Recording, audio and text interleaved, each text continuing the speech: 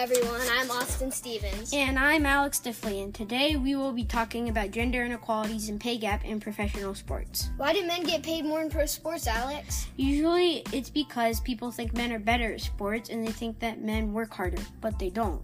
And then people pay men more. Men are getting paid more in pro sports, and this isn't right. This is unfair to women because they can be just as good as men in sports.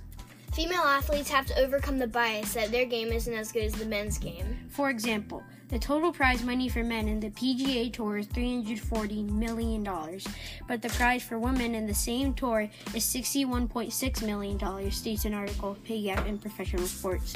For a WNBA player in the 2015 season, the minimum salary was $38,913.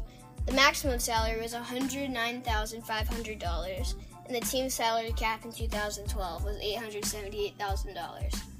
For NBA players in the 2015-2016 season, the minimum salary was $525,093, and the maximum salary was $16,470 million.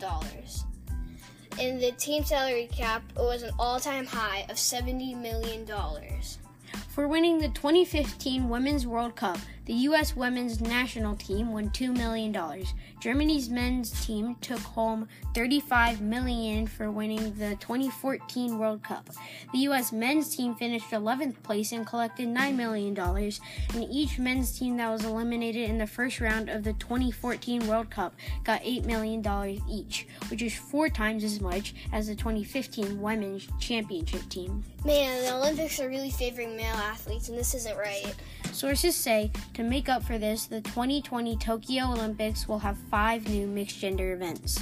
I really hope athletic directors realize the abilities of female athletes and create an equal opportunity for all genders. In conclusion, one way to eliminate gender bias in sports is to change the unfair pay gap between men and women in athletics.